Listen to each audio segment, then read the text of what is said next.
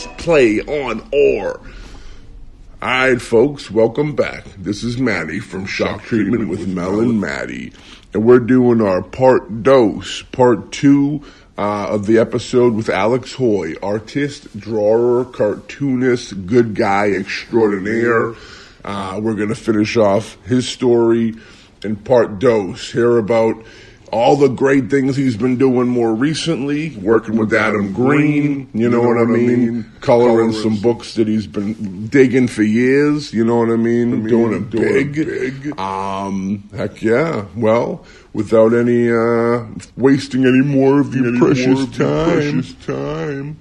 Welcome back to part 2 of our episode with the great Alex Hoy. Thank you.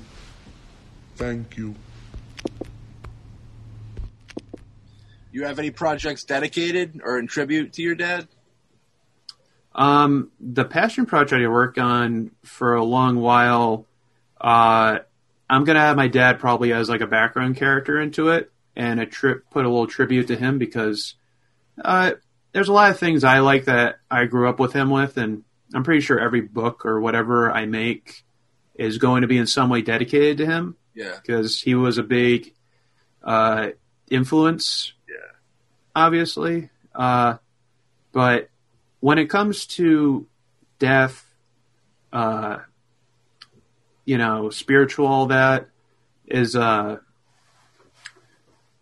believe I carry him on in his own right from how he raised me, because my dad had some issues that I do not have, and he showed me the evils of those kind of issues as I grew up, and I took that to heart, and I take it to the part where I'll do the things that he didn't have the strength to overcome, and I'll try to be a better person than he was.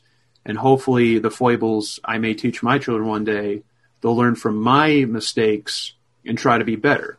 Because isn't that the best thing you want to give to your parents, is to try to learn and do better than they did? Yeah. Never resent, never get angry. Because, that's what we all want from kids. We want them to be us, but better. Yeah. But if you put too much pressure on that, that can be formed into resentment. That's how we have, like, those pageant moms and all that kind of stuff. Yeah. Because my dad, I always thought I was going to be a failure in my dad's eyes. My dad was a sporty guy. I didn't really care too much about sports. Yeah. I was a fat comic book nerd. Yeah. And he was just like, if you love doing this, you got to do it. Do what you love. Do all that. Attitude, yeah. Yeah, great attitude about things. So your life has kind of become a tribute to him, which is great. I dig that. Yeah, but I'm not like living in his constant. Yeah. I know. But a lot of the times, like something traumatic as losing a parent or whatever helps you release that artistic side a little bit more and in a different way, in a more powerful, I guess. I think it reminds you that your kind of time's a little limited. You know what I mean? Life's not short. Yeah, it's not short, but limited, we'll say. What? You're saying the exact thing with different verbiage. I know. I'm just playing. Maddie's going to get 30 days in Instagram jail. I'm going to Instagram prison. I also just don't like pseudoscience. I'll say that too. I don't like it. I don't like when people are in a vulnerable place and people exploit it by saying like, sure, that they can abuse that. Like I've said this before, but I'm really not a big fan of the Warrens and all that. Because I thought The Conjuring was a fun movie, but the people they're based on are notorious con artists. I know people have actually met. Like the Living Warrens or whatever, and like she passed, but yeah. Or what you mean. Who has ever left? It's just like there's tons. I think they're all the husband and wife are both passed. The wife passed last year, I think. The husband died maybe 7 or 8 years ago, or something like that. That's very unfortunate. Yeah. But I still am very upset from the stories I heard about them exploiting families to make stories. Yeah. And the ghostwriters that came out for the novels they had about how they mistreated mentally issued children to teenagers to people so they could say they're possessed, or all these other ridiculous stories fluffed up in books. And just, I just, because I know how bad it is to be that vulnerable. And when you're confused in your life, and you want answers for everything, you'll go to any extreme. And if you don't give someone what they want to hear, like give someone a logical answer to something of like why there's a stirring in their house, and they're like wondering like, oh, is that my passed away like daughter or something like that? They're not going to listen to a rational thought. No one wants to hear the mundane. No one wants to hear that. They want to hear the fantastical. They want to hear that there is more to it, that there's all these things. And I find that very limiting, because there is very interesting and, evidence in the world that could lead to something. Like, hell, there could be ghosts from like an interdimensional plane or something like that, but we're never going to learn about interdimensional planes if someone's still playing around with goddamn crystals. Right. It's that Warren thing's even more of that, evil celebrity, with the evils that celebrity brings, because they only played that game to increase their celebrity, so more people would talk about them. Oh, we'll say this, that, and the other thing, so they'll talk about us. So, like, it's the same deal with that, celebrity doing, making you do evil things, whether it's influencing things in a bad way or whether it's turning a blind eye to a real issue to say something else to sell books. You know what I mean? It's all the same type of... Absolutely. I have a hard time watching The Conjuring now, especially with all that information, just how much they blow up the popularity of how cool the Warrens are, because that when it's not focusing on the interesting parts about the haunted house at The Conjuring, which is really cool. It's a really fun movie. Yeah. But then it cuts back to the colleges where all these kids are like, oh my God, what else did you guys do? You guys know Latin? That's insane. The ghosts speak Latin, a dead language? Never have modern ghosts. You ever notice that? You never have a modern ghost like invading your Netflix or something. That never happens. You don't have, a ghost waking you up at 3 a.m. going, hey, it's Britney, bitch. That'd be horrifying. That kid, imagine your TV turns on in the middle of the night and it's just that kid. Is he the guy who says, don't be mean to Britney? That guy? Yeah. Yeah. Oh my God. I want those ghosts. Could you imagine if you were haunted by like a strictly 90s ghost? I dig like waking every you time, up, smacking you with a slap bracelet. Slap bracelet on the wrist. Oh man, I keep waking up. My jeans are ripped. I keep waking up with plaid shirts, and Nirvana keeps playing every single morning. My gray marble shirt's turning pink. Ah! Yeah, good old days. Reebok pump sneakers exploding in your sleep. Guys, I woke up this morning. I swore I unplugged the TV, but it was playing Pro Skater by itself. They come back. Pro Skater's back. I'm happy about that. Me It's too. just too bad they don't have Spider-Man now. I heard that they're bringing what's his name? The dude who was Doc Ock in Raimi's Part 3 is coming back to be Doc Ock in the new trilogy there. I gotta tell you, I kind of sometimes absolutely hate that I'm part of like a nerd group of people and stuff like that, because I'm so tired of being spoiled by stuff. I'm so tired. I just want to said that, I guess, yeah. Because everyone's just like, there's not even a trailer yet. They're just talking about people who are cast. Come on. I want to be surprised every once in a while. Well, I'll spoil. Alexander Hawk is playing Spider-Man. That'll be the last spoil for that. Oh, God. Anytime someone says, no spoilers, but just makes me, it makes my butt just pucker up, just like, I'd stop. But this new movie is going to be directed by Adam Green. Well, he should have said something. How did you and Adam link up? Adam's a local. Everybody in the horror world knows Adam Green, one of Massachusetts' boys that we're proud of. We got Eli, we got Rob Zombie, and we got Adam Green. Legendary. Absolutely. Yeah. I was a huge fan of Adam Green. I remember I watched, this is what's funny, I watched it in Newberry Comics, and I was like going through like a heartbreak from high school of like, I'll never be anyone, everything sucks. And then I saw this DVD called Hatchet, and I thought, oh, that's cool. And I picked it up, and like the dude is wearing a Newberry Comics shirt. Yeah. And he's talking about a bad breakup, and I'm like, I relate to this. Yeah. Right? And I loved it. I love that it was like, it was such a fun movie, It was like just fun. It was gory and all that, but it was it was funny in all the right ways, not like in the way how modern horror just wants to be a comedy while sheepishly being horror. You know, there's a balance you need to strike, and I liked it about his movie. And I was definitely a fan. Anytime I heard that there's a sequel coming out, I got it immediately. So excited. I loved it over the years, and I think I met him like once or twice going to the con when I was working at Mad Z. And, you know, it was nice and cool, whatever.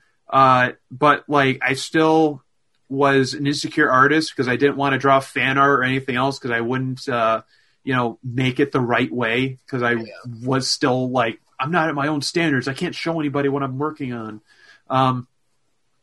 And then after all that fallout of all of that stuff that happened earlier, I wanted to make something fun. I wanted to make stickers and stuff. And I thought, like, hey, I'll do a Victor Crowley. That'll be super fun for my first booth at Rock and Shock. Yeah. And so I made that little hatchet-wielding Victor. And I remember I laid them out on my table. And so what sucked is that Adam wasn't even there that year. You know, I went through all that effort, and he wasn't even going to be there. And I'm like, that's all right, you know. But, you know, some people get it. It's Rock and Shock. Yeah. And this lady came up. And she had her phone over it, and she was taking pictures. And I was like, yeah, it's Victor Crowley. And she was like, I know. I'm friends with Adam. I'm sending this to him now. Oh, and I was like, oh, cool. Yeah. That's the beauty of conventions, because you never, when you have a table, you never know who is at your table. Seriously. Did you get worried for a second that it was going to be a negative thing, where a copyright issue, or was it? Were you pretty happy that you were just going to get your work in front of his eyes? There's always that worry of just like, am I going to get like this is cool or cease and desist? Yeah, you know, it was really cool, and God, that's something also I learned is just like what I don't understand why some people do this is that. People have so many awesome creative ideas, but they only want to show it to like celebrities, and like they kind of like push away anyone else that doesn't have like a noteworthy name or a recognizable. Because it's like, dude, you never know if you're like shooing away a representative of someone. Just like when someone talked to you about your screenplay and stuff like that, and they're just talking shit to you. Yeah, you know, people just don't understand who the hell they're talking to. Yeah, but so. Because of that, you know, it was very nice. It was like, you know, just doing my thing. And I was excited for the next year. Adam Green was going to be there. And it was, I guess, a better year than where it was, like, going through all the emotions and stuff. But I was really hyped to, like, okay, this next year is going to be great. I'm going to have all my stuff, and I'm going to show Adam my sticker. And when I finally got all the way up to him, I showed him the sticker I made. And he went, yes, dude, I want to talk to you about this. Can I use this for a shirt? That was a good Adam Green impersonation, too. I like that. Was it? That was pretty good, yeah. Adam Green is like the Greek god of exasperated because, my God, the stuff he has to deal with. Yeah. He deals with so much. But I talked to him about, you know, stuff I went through and all that, and he recently went through a long heartache with the loss of with Dave. Yeah. And you know, I think he kind of understood that. I kind of like understood that as well with my great loss. And you know, we just talked about artwork and all that, and we, you know, I was asking like certain questions that I don't think I'll ever be able to repeat.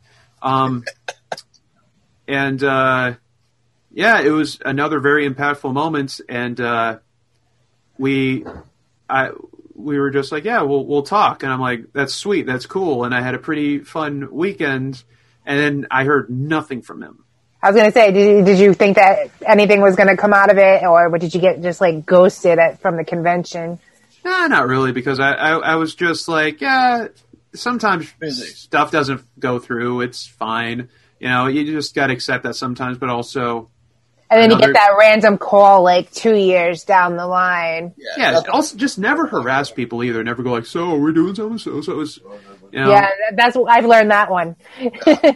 Yeah, I eventually got it. I remember I was at the lowest of my low because like my Cintiq broke, My computer wasn't working. Yeah. I couldn't illustrate like I was. I was like, oh my God, everything sucks. Everything's horrible. And I was babysitting my little cousin, and she's just doing schoolwork and stuff.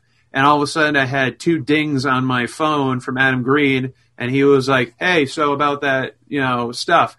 And I was like, oh yeah. And I got my stuff together again. I got everything back up and running, and, went full speed ahead and just corrected some things and did that official Hatchet shirt.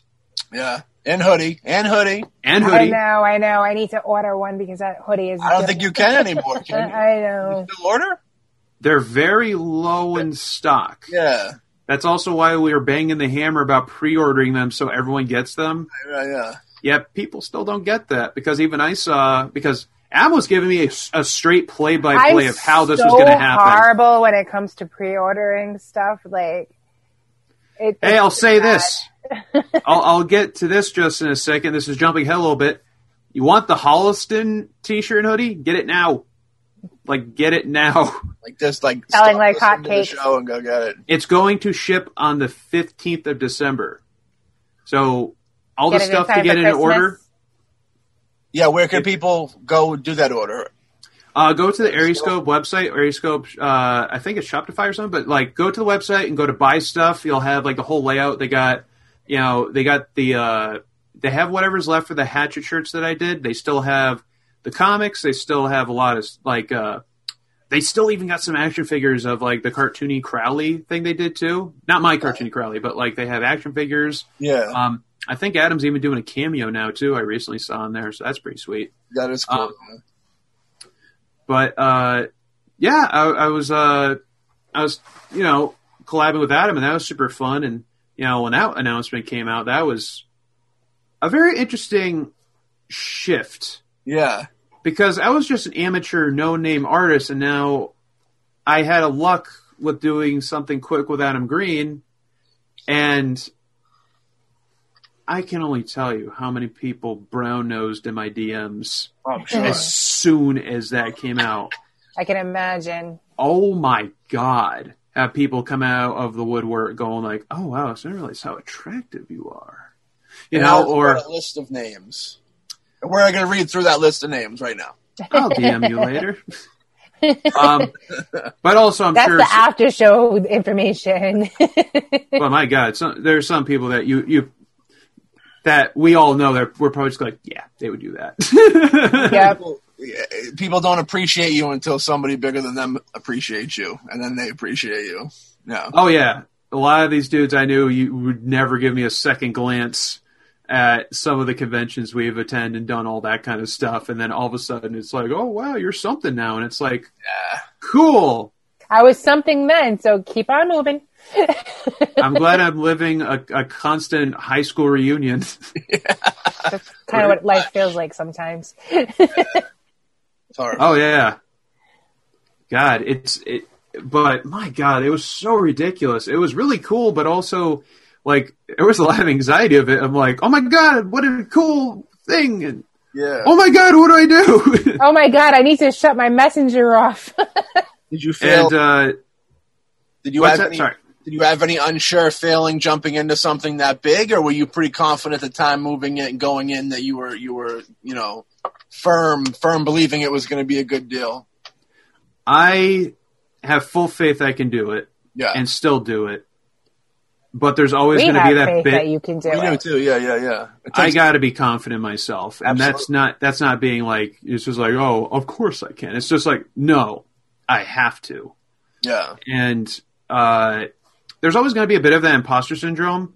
I mean, I had that because I did a comic with Rough House Publishing. I did an anthology entry for one of their comics, and they had me on the indie comic panel at Rock and Shock, and I had total, imposter syndrome because I was saying stuff and giving advice, and everyone has a bigger catalog and more things than they said about me, and I was this is my only really note to fame or whatever. And soon after I did Adam Green, so I guess I had more, pull after that, but I guess I'll always have that, but I kind of never want to not have the feeling of that I don't belong. Yeah. Because one, it it keeps me in a place to be grateful and humble for the things I get. And I never want to get to a place where I plateau and never think like, oh, I have made it. I am great. It's like, I'll always be a student. I need to get better. And I really need to. And I pride myself on working really fast and stuff that often sacrifices my health. Yeah. Health is important. Try to do your best. Eat healthy, run, all that kind of stuff. But when we were promoting the shirts, Adam was also doing Scary Sleepover. So I sent him monsters they could put in his Instagram posts. And I made those every single day. I made really quick monsters and threw it his way so, they could be in these little promos.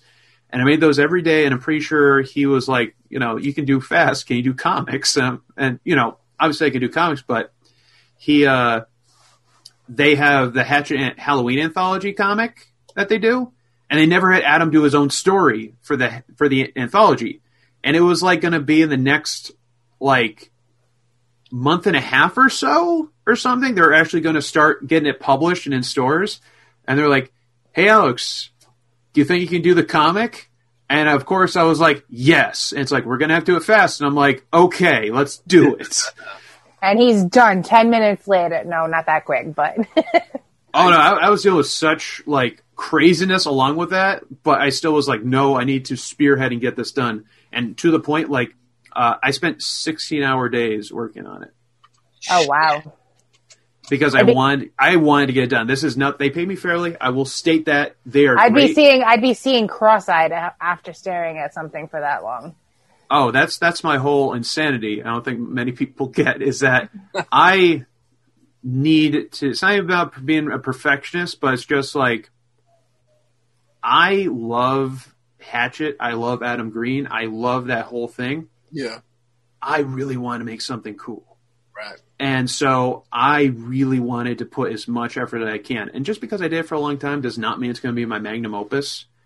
But I put a lot of energy into it. And I was doing like a lot. Like even at a point I went to go like run the treadmill in the morning because it was a while since I didn't, and it's bad for your health if you're just stagnant sitting all day, which I was. The power went on my treadmill and I slammed my chin on the handlebars. Oh, ow. Like those were the days I was having. I'm like, that hurt. Okay, time to draw comics for the next 16 hours. Cool. And It's even not really red paint. It's blood from, face planting on the treadmill. And then you know what I did right after I got all the pages done? I dedicated myself to coloring all of them too. So I didn't just illustrate, I also colored every single thing. So then that entailed I got to try to do textures, colors, references. When did you sleep? Did you sleep? Still waiting to sleep. Yeah, he's still waiting to sleep. Yeah. So Yeah, deep. that look right there says it all. Waiting to sleep. I think it happened. Did I black out? I think that's how I slept. That's not good. I woke up still drawing, and I'm like, I guess that's cool. Hey, double that. Oh man, I would love that. I would love to be on autopilot and be able to keep going as I sleep. But I did all the colors, and even after that, they were like, "Hey, do you want to do extra goodies?" And I'm like, "Yes, I do." And so I did more and more and more, and then we're getting very close to the deadline. Even thought I lapsed over it, and man, I was so anxious. I want to get that done because one, I was so excited, and if you actually checked out the comic too, is that I put a lot of Easter eggs in it just because I like it. Yeah. I put Easter eggs are always great. I put a lot of weird ones in there. And I wanted to try to make Adam's jokes as funny as I could make them. Yeah. Because I'm such a huge fan of Adam. I had to think okay, I literally have a strip from one of my heroes, one of my influences, the Kevin Smith of horror. Yeah. What can I do to make this funny? Good way to put it, yeah. Right, definitely. And it was so exciting, and he said he liked it. I'm like, oh, thank God, because it was like, hey, can you tweak this one thing? I'm like, okay, I'll do that. Yeah, he feels like if he didn't like it, he'd tell you. One of the very nice guy, of course, but I could, if he didn't like it, I could see him being a little about it. You know what I mean? Yeah, I I can take it. Like, did you get any of those moments from him where, like it's 5 minutes before it's going to go to print and he's, calling you up, telling you he needs to have something fixed or done a different way yeah. I had nothing really drastic like that, but I've always had like, oh God, I hope he doesn't hate me from this email. Oh God, I hope I don't say the wrong thing. Yeah. Even though the last thing I think I said to him was saying I didn't say the original Halloween until last Halloween. That's scary. And that's the last thing I sent to him. He didn't reply, so I'm like, oh, that's how I got He blacklisted. doesn't like me anymore. That's all it took. Also, on that note, too, is I saw Rob Zombie's Halloween first before the original. So I had no frame of mind of Halloween before I saw Rob Zombie's. Rob Zombie's Halloween sucks. Hey! Yeah. What can you do? I like his music. I like Rob Zombie, but come on. For the most part, the majority of people who love Rob Zombie's, like, trashy films, like, not really good as his other ones. Devil's Rejects is great, all that stuff. Yeah. But most people who love his movies, usually are big fans of his music anyway, so I feel it's always biased. True. Yeah, see, I love his movies, but I was never a fan of his music. I didn't even know who the hell he was until House of a Thousand Corpses came out. You never played Twisted Metal 2 and listened to his soundtrack of I did play over and it. over? I did used to play, and that's the funny thing. I used to play Twisted Metal, but I've never been that like big of a video game person. Yeah.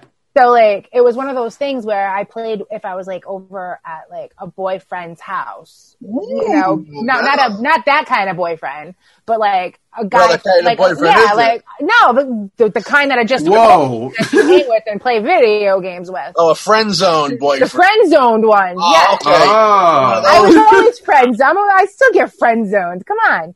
Want to come over for some But Twisted yeah, like, Metal, you obviously, you hear the soundtracks, but you, like, back then I wasn't putting like 2 and 2 together. I didn't give a shit. More human than human. I was just, I just wanted to shoot things and blow. I just wanted to shoot things and blow shit up. I didn't care what the music was.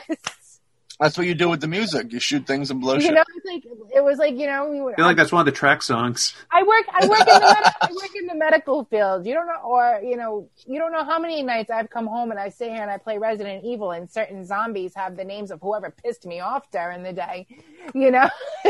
That's what you do. It's like, that's where my mind goes, playing video games. That's why I don't. You okay there? You all right? This is how I get through COVID. Do you know how to express yourself, Mel? Yes, that's why I kill people in video games. I really hope that Mr. X isn't like representative of like really dark aspects of your personality. Oh God, if it is, I would have already been in jail for murder like a long time ago. Well, you can't really do that with Mr. X until the finale. Have you played Resident Evil 2, the new one? It's really good. I'm actually playing it now. Wow, did they change that from when it first came out? It's fun. I love it. It is. It is. I'm having trouble. I'm playing it on like super wimp mode, and it's so difficult to find ammo. And I like to shoot. Like, that's the best part of that game is like killing zombies, and it's so hard to find the ammo. You gotta be very strategic. So you're still in the police station. Look around for items. Oh yeah, when I tell you, I've literally played the game 3 times. Like, I'm that fresh on playing it. Okay, yeah. So I just this is a part of the segments where it's like, okay, the walkthrough of Resident Evil 2. I literally just got into the police station, and I think I got to the part where I got the first key that was like the spade or whatever to unlock those doors. That's literally how far I've gotten so far, because that's how bad my attention span is when it comes to video games. This was there's like a couple puzzles you need to figure out to unlock the other keys. To unlock like the safe in the commissioner's office or whatever the hell it is. Like, I haven't gotten that far yet because I literally started 2 weeks ago and I haven't touched the game since. Yeah, so when you get the key, you got to go up on the second floor and try to go through the other doors to the other side of the building, and you should be able to see Claire or Leon, whoever you're playing as. Yeah, because I started as Claire. Of course you would. You sexist. Yeah, I'm sexist. I wanted to see the girl kick ass because I remember her character, like, listen, because my dad plays them too. So it's funny because we're like going back and forth talking about the differences from when it was released on PlayStation as opposed, like, when it first came out in like whatever 97-ish, 98, whatever. Yeah. And then, you know, you're playing the new version and he's like, it's not even the same thing. He goes, they changed this. This puzzle's not the same. I'm like, Jesus Christ, Dad, I didn't even pick up on all of that. I'm like, I'm just trying to find ammo. Well, also, I mean, like, they have to reinvent for something for a bigger market as well, which is what I get for most part with even remakes and stuff like that. Like, God forbid, how many years did it take for people to, like, accept that the Friday the 13th remake is actually a good, like, tribute to the series? Because everyone was so like, all remakes suck, and they put out a decent one, and people are like, it all sucks. Well, that's because, you know, and then Nightmare on Elm Street tried to come back with that reboot after they did, and I think the Friday the 13th reboot was way better than the Nightmare one. Volume's better, and also, as a little side note, because I have to say it, Derek Mears is one of the greatest people alive. He really is. He's the most kind person ever. Yeah. It always makes you think, and I know it's been discussed numerous times, is like, does he play monsters to like just vent everything? Because he is such a warm and approachable man. And it just makes you wonder, why is he so good being monsters? Oh. Yeah, like there was like the one weekend where the last Rock and Shock I went to, I think he was at, and like you never ever saw him at all throughout the entire course of the weekend without a smile on his face.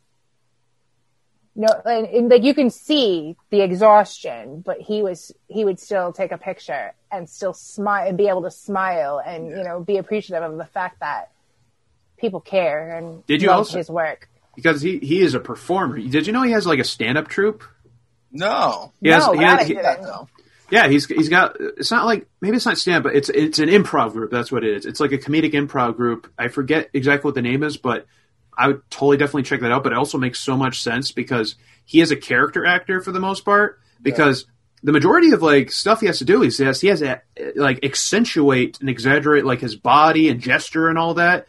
And that really helps when you're like doing comedic things and all that. And also why in Holliston he's such a funny character as the sheriff. Sheriff Duffy, I think, is his character in Holliston.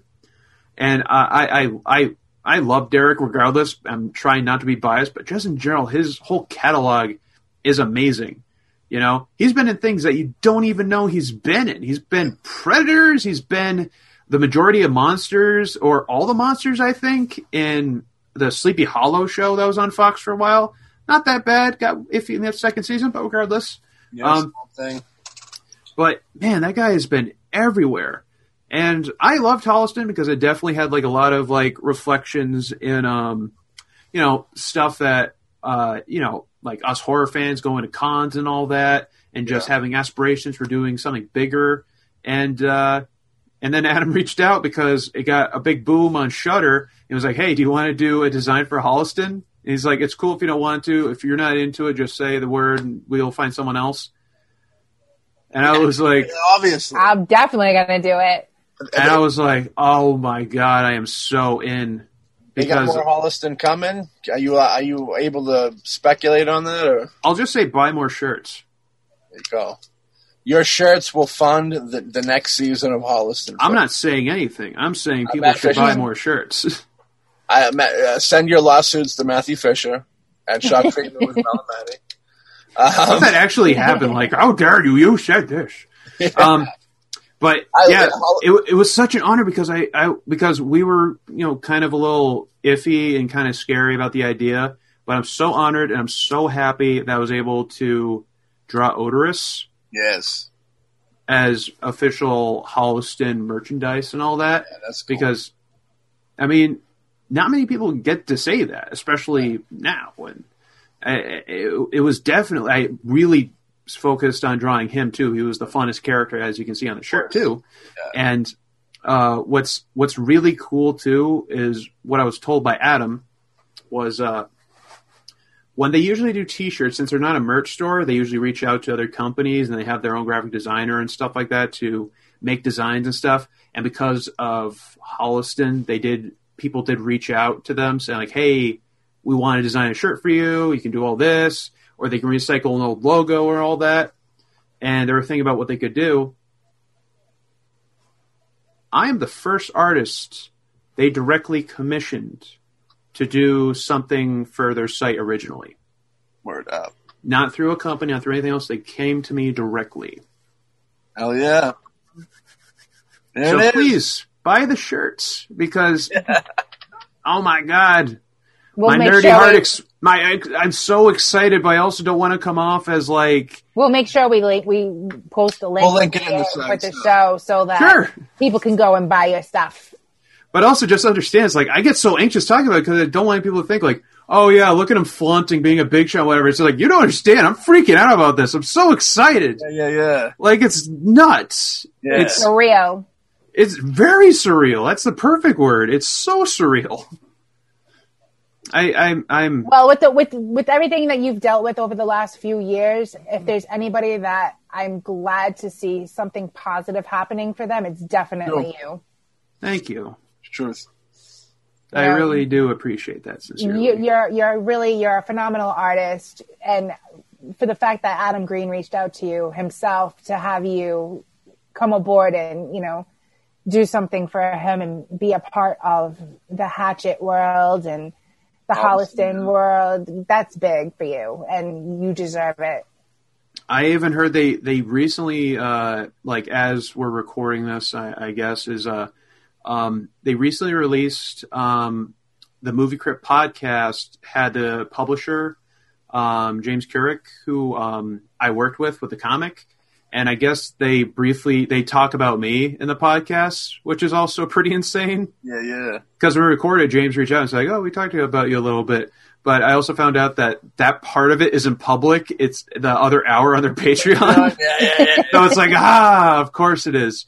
But I remember I slipped up on the treadmill when I was first doing the Hatchet shirts because Adam Green dropped my name on the podcast while talking about like, oh yeah, there's T-shirts. It's illustrated by the artist Alex Hoy, and I was like, that's like a guy from a sitcom turning their head on TV saying like it's like doing insane. A double take. Like, did he just say my name on whatever the podcast was like, or he just said my name on live TV. He just said my name on the air. Like, holy shit.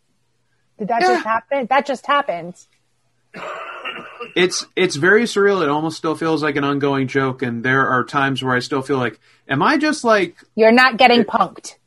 Like, am I suffering some form of like really bad mental illness that I can't perceive certain things in my life, and this is how I perceive them? Yeah. Well, if that's how you're perceiving them, keep it going. Keep it coming. I kind of want to know if I'm going to be absolutely insane in a spongy room. I want to see how far I can bend my reality, if you catch my drift. Well, if you're going to be in that spongy room, make that spongy room your bitch and, make a giant mural in there. Because if reality is this... Because you're only going to have crayons at that point. But also what encouraged me, too, is that I got so inspired by all this, influx of things and so many people saying nice things, just like you guys. And, just like... I'm kind of like spinning my wheels a little bit of just like sheer excitement because I'm just like, how is this happening? This is surreal. What can I do? It's just like, I know there's more to me than people see because people know what I can do from what they establish, but I can do more than what people expect. I can write. Yeah. A lot of people don't know I can do stand-up. A lot of people don't know my experience. A lot of people don't know the real Alex. They only know what you let them see. Exactly. So the only way to do that is my own projects. So I'm continuing to try to do some of my passion projects, and hopefully over time people actually see the stuff I aspire to work on with my own original works, because I've had many people approach me about projects I want to collab on, all that, but I also don't want to be in a box because a lot of people see my cartoony stuff. People don't know I can do more than that. People don't even know I can do 3D. I can do intricate things. I can do animation. I can do all these things, but we're going to be posting all your information, and that way you can get slammed with some more business for stuff you can draw up for other companies now. Absolutely, and I'm definitely going to be focusing more on Patreon, trying to show more people. I think I'm going to try to do more with YouTube, do more with just presenting myself to the outer world, because it's so weird having all these abilities but still having like not so many followers knowing that I've done like all this stuff. In a way, it's not that followers matters, but that 6% always does to market yourself. That's always a thing. Yeah. You guys know that infamous 6%, right? Tell the public, tell the world out there about the 6%. Okay, so if you have this is like legit data. If you want to know analytics about getting anywhere and all that, it's a harsh reality. If you have 100 people that love you and dedicated that follow you, only 6 of them will engage. If you have a donation site, say you're doing a Kickstarter, and you have 100 followers, only 6 of them will donate. So you have to work on that 6%. That's my experience. That's my experience with things, too. Yeah. It's a harsh reality, but that's like the thing you have to work from, because it's just like, if you have like 1 million followers, you have like, okay, we have like this amount working. Okay, cool. Because I have a lot of friends that like love my work and all that, but I know they're not donating $1 to my Patreon, even though it's not that much. It's still like they love support, but it's a lot of stuff. And I don't hold any venom towards people, even though you guys don't donate. Anyway, just donate my heart and love. That's enough. That's enough for and it's worth nothing. I bought no. I bought some stuff at the booth once. I appreciate that at all. It's like Jesus walking across the water. So, I'd be living under a rock if I buy everything I want. I have 2 Alex Hoyt pins on my backpack as we speak. Yeah, I do too, and I got a couple of stickers around here. Sure. Actually, they're probably stuck to my laptop. And I do want to pick up. Oh, do you have the Victor Crowley sticker at all? That's the one I actually don't have. I think you were sold out. Oh, that's good, because if anybody wants those stickers, those are now a really rare item, because I don't think I'm ever going to make them stickers again, because now that's official, like, Aeriescope merchandise. Yeah. I don't think without permission I can do those stickers anymore. And, so if anyone does have those stickers, that's now a rare collectible item. Alex is selling them for $500 a sticker. On eBay. That wants one. God, I could probably just reach out to Adam for his signature. Maybe I can do it that way. Yeah, right? Exactly. That's what you do. Hey, return the favor, bud. Look it up. He's done a lot of good things. You also got to do, was it second place? Color the comic for second place, was it? Yeah, I'm currently coloring the comic for second place, which is going to be released next year from SourcePoint Press. I'm currently motoring as fast as I can and trying to get all the colors done on that. And it's illustrated by Ed Smith, and it's written by Ben Goldsmith. The only unfortunate thing is that my name does not have a Smith in it. Then it would have been... Hoy Smith just doesn't have a good ring to it. You never know. I used to get like Japanese telemarketers as a kid calling up my house because we got racially profiled, thinking we were some form of Mandarin or Asian or something like that, because we kept getting like, is Mr. Hoy home or something like that. They were always screaming. I did not know, and I just remember them speaking very bad English, asking for someone who spoke anything, and it's like, what? Hoy is Irish, yeah. But yeah, so I'm doing second place with the very talented writer Ben Goldsmith, who some people probably know from The Seance Room, which is a really good book. Like, I highly recommend that book because it's got like this really cool kind of Twilight Zone kind of thing where it's like this seance guy like summons ghosts that do different things to different people that are like different aspects, and just I don't want to give away anything. Please just go check out the book. Especially there's a bunch of stuff you can get, especially since it's a holiday season. You can even get like a desk mat with the Seance Room artwork. It looks beautiful. It's all that. I know I'm not like, I have no involvement with this book. I love Ben and all that. It's not even biased. It's just genuinely good. Go get it. And Ed is an amazing artist. It was very interesting coloring his artwork because his artwork is it's very cartoony, very Hanna-Barbera. And the way I'm stylizing the artwork is trying to give it a bit of a third dimension, which has been insane because a lot of his artwork is very specific and doesn't lend itself too well with certain like lighting. So I have to kind of flub it. Yeah. And they're liking how I'm doing it, and I'm glad because Ben hired me on to be the colorist because he saw I showed him years ago my passion project I was working on when I was encouraged after my dad's passing to go forward and do what I wanted to do.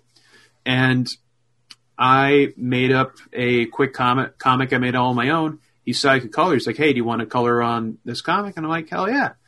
And it's been doing that ever since. And it got a little bit, it got a little bit stalled a little bit because I had Adam Green drop in for a minute. And I was like, hey, Ben, can we put a little bit of a gap so I can work on this real quick while I'm doing your stuff? So, yeah, I'm always working. That's kind of the key to the whole thing, right? I really want a vacation. Well, I mean, with that to Venezuela beachside with a bikini-clad chick bringing you margaritas. I would also love that too, but I also know the sad reality is that I'm violently Irish in my blood heritage. I get moonburns, for God's sakes. Oh goodness! I once got a sunburn from just wearing a sweater all day. For God. Oh yeah. I've gotten that before. It's the Irish in us. Oh, it so is. It's like I don't have enough of it in my blood. Oh God, it's a curse. I just the Spanish kind of took the Spanish side of me kind of took over. At least I don't have to worry about burning the second I walk outside like a vampire. I'm straight up a total vampire, just gone. And this is a fun story I can probably tell you guys. When I was a kid, I legitimately thought my grandma was a vampire. Interesting.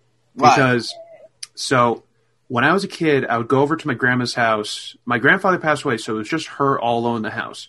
She would never, go to bed. She would, fall asleep in her chair while she was watching TV. And the TV would just keep going until, it was, just nonsense and whatever, or infomercials and stuff.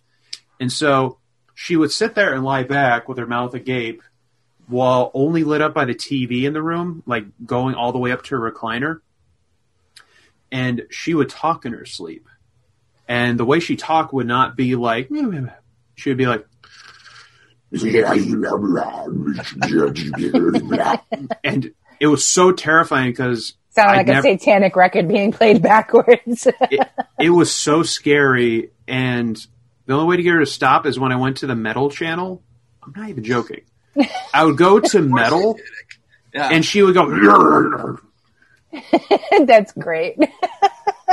But it was tested. I changed the channel and changed it back, and she would go revert back to normal. I don't know what it was. She had scabs she would scratch on her neck that had 2 dots every single time. So it looked like 2 bite marks in her neck. Okay? It was all right, that's a lot of coincidence. She had bats in her house constantly that we needed to get out. So bats were constantly flying in and out of the house. It's okay, that's also iffy. She never went outside during the day. She would go out during the porch every so often, but never in direct sunlight. Grandma only went outside on cloudy days. I'm getting convinced you're going to have to start arguing against her not being a vampire. I know. I was always afraid to go in the basement because I always felt something was off going on down there. And she would always encourage me to go down there, and I always ran back up really quickly. That's where she kept all the neighborhood kids she was hiding. Yeah. Or Grandpa. I'm kidding. But true enough. But she would always encourage me to go sleep in the upstairs twin bedroom. And I was always scared to go off and sleep on my own. I was like someone in the room or to call or anything else because I was a little kid, I just wanted to be, in the proximity and wouldn't want to be alone. But she always encouraged me to go up to the twin bedroom, to go up there and sleep. But what I found weird is the twin bedroom was the only bedroom in the house that had a wreath of garlics on the door. That was the safe room. Yeah. I understand why you would think this. I think we need to have Alex on talking about Grandma on Mostly Ghostly. And so there was a night I was sitting in bed staring at the ceiling, with my eyes unable to sleep and just thinking like, oh my God, she put that on the door so she wouldn't eat me during her, her bloodthirst. Yeah. And left it so she would be deterred to enter my room. That's nice of her. Yeah, I like grandma for that reason. Oh, this is an awesome movie idea. She got the call. She's getting that Christmas call just for her. I mean, if you want something similar to that, I guess you can just watch Kronos. That's true. That is true, yeah. That's a good movie. Put our own spin on it. Guillermo del Toro doing it big. It's so weird seeing Ron Perlman that young, Ron Perlman was never young, it feels like. He's always got that. I'm currently going through Sons of Anarchy again. Yeah. Yeah, I love it. We met Ron Perlman. The Beast. He's at some local convention we met him. I know me and the Hawk got to meet him, got his I autograph. met him at the Foxwoods Comic-Con a few years back. Maybe that's what it was, because he doesn't come around that much. Yeah. He was. He walked past me him. once. That's all I got. That's pretty much what I got too, because the line was so long I got tired of waiting. I had Hawk buy me the autograph because I didn't know if I was going to meet him, and then I went through the line later in the day, and I seen him, and I was like, "Hey," and he's like, "What up, bro?" And I was like, "Yeah." That dude, I still campaign. I do not care. I still desperately want Hellboy 3. I want it so bad. With him. Because they have an idea of what they want to do for the third movie, and it sounds awesome. Have you guys heard what they want to do for the third movie? Now, is this a Guillermo thing? Is he returning too? Well, that's what they want to do. I would love to see that. Because I know I'm not a big fan of this one with David Harbour. David Hartman, that one failed, I heard, yeah. I heard that it was decent things to the comics, which I'm always down for, but it's too soon to do a reboot like that. I mean, I don't get why some people do reboots too quickly, because it's like that doesn't help marketing wise, especially in the ether of things, because they're just running out of ideas. Yeah. But also it doesn't even make sense for the market, because people know things that are already previously established, and if you don't give something new to people, but if you like for example, the Amazing Spider-Man reboot is still the Guinness Book World Records of the fastest reboot they ever did, and that stuff failed hard. Yeah. Like, it failed big. They did not expect Amazing Spider-Man 2 to lose to Guardians of the Galaxy. That is something they did not expect at all. Because Spider-Man is one of the biggest brands in the world, and to lose that to a talking raccoon in a tree made them lose their minds. Yep. Because when you have a market, you want to be able to engage an audience. And when the audience is familiar with a certain something, and you quickly change the rules real quick with all these new ideas that are not innovative or even execute things worse. Because I did not like what they did with Amazing Spider-Man. They lost the whole point of it. Like, they made Peter Parker a chosen one story, that he was destined to be Spider-Man. Only he can be Spider-Man, which is the exact opposite message they gave in Spider-Verse years later, that anybody can be Spider-Man. Yeah. Because that's the point of Spider-Man. He's an every guy that got bit, and he just, with great power, with great responsibility. It's a simple-ass thing. But so, the same thing with Hellboy. People are familiar with Ron Perlman and like that Hellboy universe, and the very interesting way that only Del Toro can pull off a movie with his sensibilities. Yeah. Because it happened the same thing with Pacific Rim. When they did a sequel without him, it's a drastically different movie. They made Power Rangers. It did not have his grit that he has and puts in his films.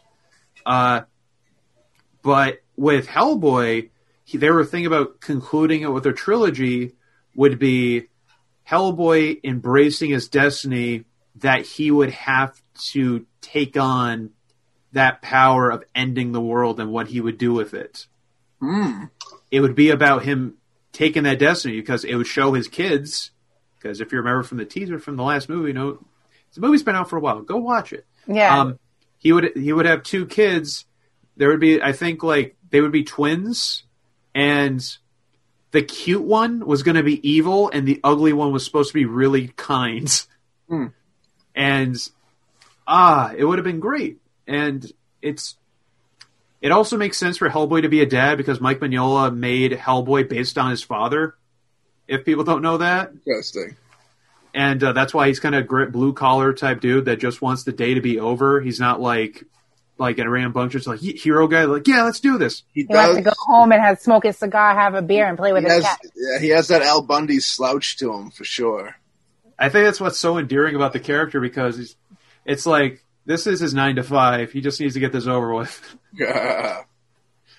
I love that, and I find it amazing that so many remakes are happening, but whenever you see something that's executed in a really bad way that doesn't make sense for a brand, you can usually blame a producer for doing that, like a really odd decision. Like, have you guys seen that documentary of The Death Superman Lives, What Happened? Yeah. And that documentary slowly became about that batshit crazy producer they had. The big spider, yeah. That guy produced Man of Steel. In Wild Wild West. I like how he fight people. That was the best part. He put concept artists in headlocks to show them what manliness is for Superman. How big of a fucking pussy you gotta be. Sorry to curse like that out of the blue, but like... Yeah. But, he's kicked off YouTube now. I'm so crass.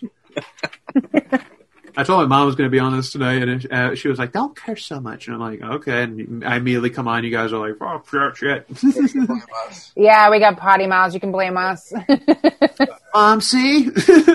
It's all Melissa and Maddie's fault. They got to do it. They got to say the swears. Well, if they jumped off a bridge, are you going to jump with them? Yes. I love my mom. Sometimes she's like, you shouldn't curse so much. And sometimes she'll do something immediately and just go, fuck. You know? I use the F word like parsley. You know, like... sprinkle it. Sprinkle here, sprinkle there. You know? I definitely need to cut back on it because I learned, I think my 20s has totally been just learning to, my sarcasm as a teenager is dead because I realize there's too many stupid people in the world and you have to be more direct. Yep. And also sarcasm is, people still do it, teenagers especially do it, but people who are overly sarcastic are totally hiding that they don't know what they're talking about and they're trying to sound more intelligent. So when people are sarcastic all the time, they're totally insecure and just pretending like they're over everything, even though they're just like, they don't know what's going on. Yeah. Because all teenagers do that. But my God, it's so annoying when like middle-aged dudes are overly sarcastic and it's just like, dude. But I don't know, especially with like the whole past year and just dealing with people and facetiousness and sarcasm and swearing and all that definitely had to be cut back because it's not just professionalism, but sometimes you want to get to a point quicker and swears are to emphasize things. And when you swear all the time, you don't emphasize anything. So when you like this fucking thing, even Stan Lee even did a recent cartoon. Did you guys see that? No. They recently released this audio of Stan Lee that someone animated of him talking about the F word and how it's great. It's great. Let me tell you a really great story real quick. It's very short. It's very short. No problem. So I can tell you when my facetiousness and sarcasm really took a big hit because obviously I can never really get rid of that aspect of personality, but this is definitely where I learned need to be specific in your verbiage. You never know who you're talking to. Yeah. So for a while, I used to go to festivals and I would face paint kids. I would get tips and paid and do face painting on kids. It was a very low paying job, and kids are great, parents are not. That's a lesson I learned a majority of the times. I don't do caricatures anymore because I hate dealing with the parents versus the kids. Because kids love drawings, but my God, how pretentious some people can be when it's just like, you're paying me $5 for a quick picture. I'm not going to spend hours making it super artsy. Don't waste my time with that because people want the novelty again. Anyway, I was painting kids' faces. They would come up, and I was dealing with like really, fresh parents, with way more attitude than kids. I remember painting this girl's face, and this mom walked over to me, and she was like, "I don't want my kid's face being painted all day because I want her to run around and get tired so she can be able to sleep tonight." Even though her daughter was 13 years old and not like a toddler, it was madness. And she was like cursing her half in front of these children, talking about like like she was saying bitch. She was like, I'm not trying to be a bitch, but listen, I just want to fuck. It's just like the kid's 13. If you didn't want her to have her face painted, you either A, shouldn't have paid for her or given her the money to have it done instead of coming over here and taking it out on me. I nearly babysat like all these kids at like this event I was at. All of them around me because I live very funny, entertaining around kids. And obviously I don't curse around them, but I love kids. I love that they. I love to encourage kids, especially as like a teacher and all that kind of stuff. And I feel like as a kid that was like very sad, when I was young, I was very sad. I didn't know how to express my feelings. So when I talk to kids, I usually can find a way of like to relate to them and make them feel at ease. Because I think too many people get older and they forget like why it's hard to be a kid. Yeah. Because being a kid is essentially like walking into a party, not knowing like where everything is.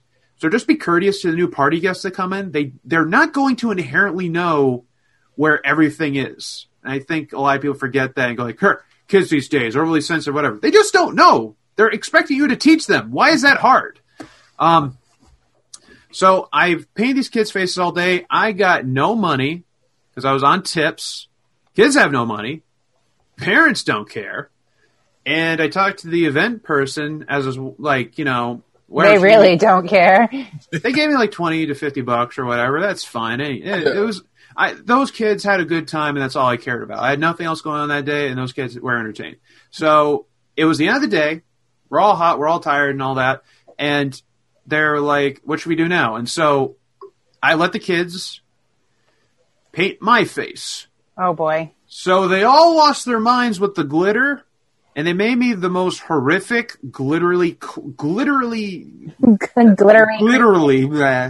That made me the most ridiculous looking clown you could imagine.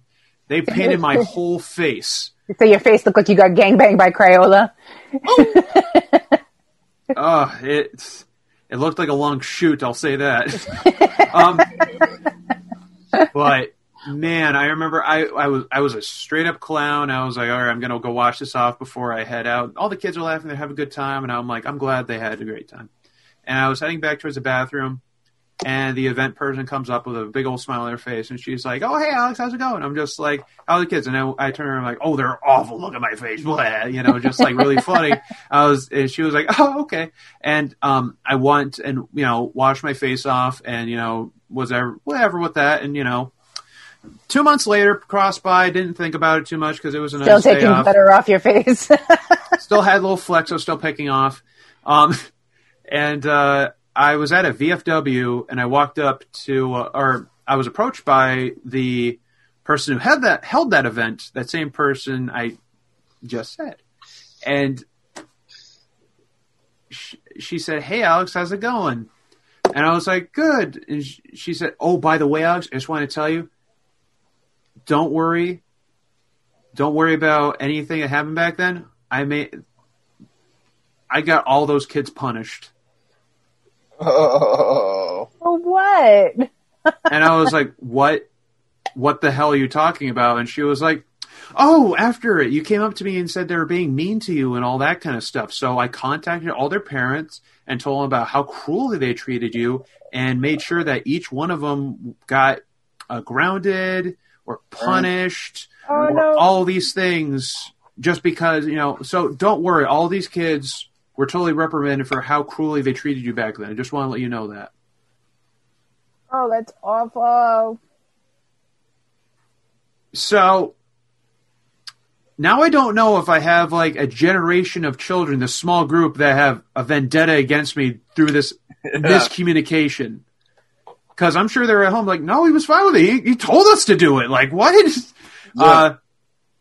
And I'll never forget that, of just like, you never know what kind of adult you may be talking to. Because I still think about that. I was still just like, all of them punished? Yeah. They did nothing wrong. Right. Yeah, that is dark. That's a little dark. That sucks, Hopefully the parents didn't listen too deep. They just, I just worry about that one crappy parent that was like, my daughter's 13 years old. She can't get her face painted all day. And it's like, she was clearly running around all day. Like, I don't want to hear it. It's just like, oh, God. I wonder why your teenage daughter's hating you. And if any justifiable, feeling better, I'm sure that parent didn't even talk to the kid. They could care less about this. Yeah, what a double. It's sort of sad. Yeah, she wasn't in my. She wasn't in my hair for 20 minutes, so you shouldn't. Yeah. Did you touch her? No. Okay. Let's go. So I got the phone call and just like, oh yeah, I have a kid. Yeah. Oh, that's what that is. Okay. I was wondering why it looked like me and hung around. What a world! What a world! This person just kept calling me mom. That's what I would call my mom. How weird. Huh. Isn't it sad there are people kind of that slow sometimes that are... I think we all know people from our youth that have children now that when they announced on Facebook, we all just went... Yeah, because there's a lot of people that I went to school with that, you could see the hamster wheel spinning, but the hamster had been dead for years. Yep. Makes me sad when I see that. The opiate epidemic is everywhere, and you see people that struggle with that having kids, and it's horrifying. Yeah, I when you're a kid yourself, for the most part, if you're still like a man-child, and you don't have lots of those. You should never be that type of person that's the first part of Step Brothers and have that be like the person to be a dad. That's not good. Right. I agree completely. Because my God, there are too many people that are not even just unequipped, but just like can't even take responsibility for themselves. But it's some people only do it for like a fashion statement. I know I'm speaking out my ass for the most part for that. I know there's certain situations. I see some people, and it's like, how did you have a kid? I'm still trying to figure out how you found your way out of the birth canal. Well, there's multiple bad reasons for having them. People have kids to keep the relationship together. Never a good deal. People have kids because they got out. In some respects, I'm really glad I don't have to worry. At high school now, they need something else to fill their time with, so they have kids. Just a bunch of like bad reasons. And then sad. You find I don't think kids really. In high school, I avoided that water. I feel like they don't know. The kids don't realize how bad it is until they get older and look back on it, type deal. Which is why artwork is very good for everyone. I will say that. Not good for but for all ages.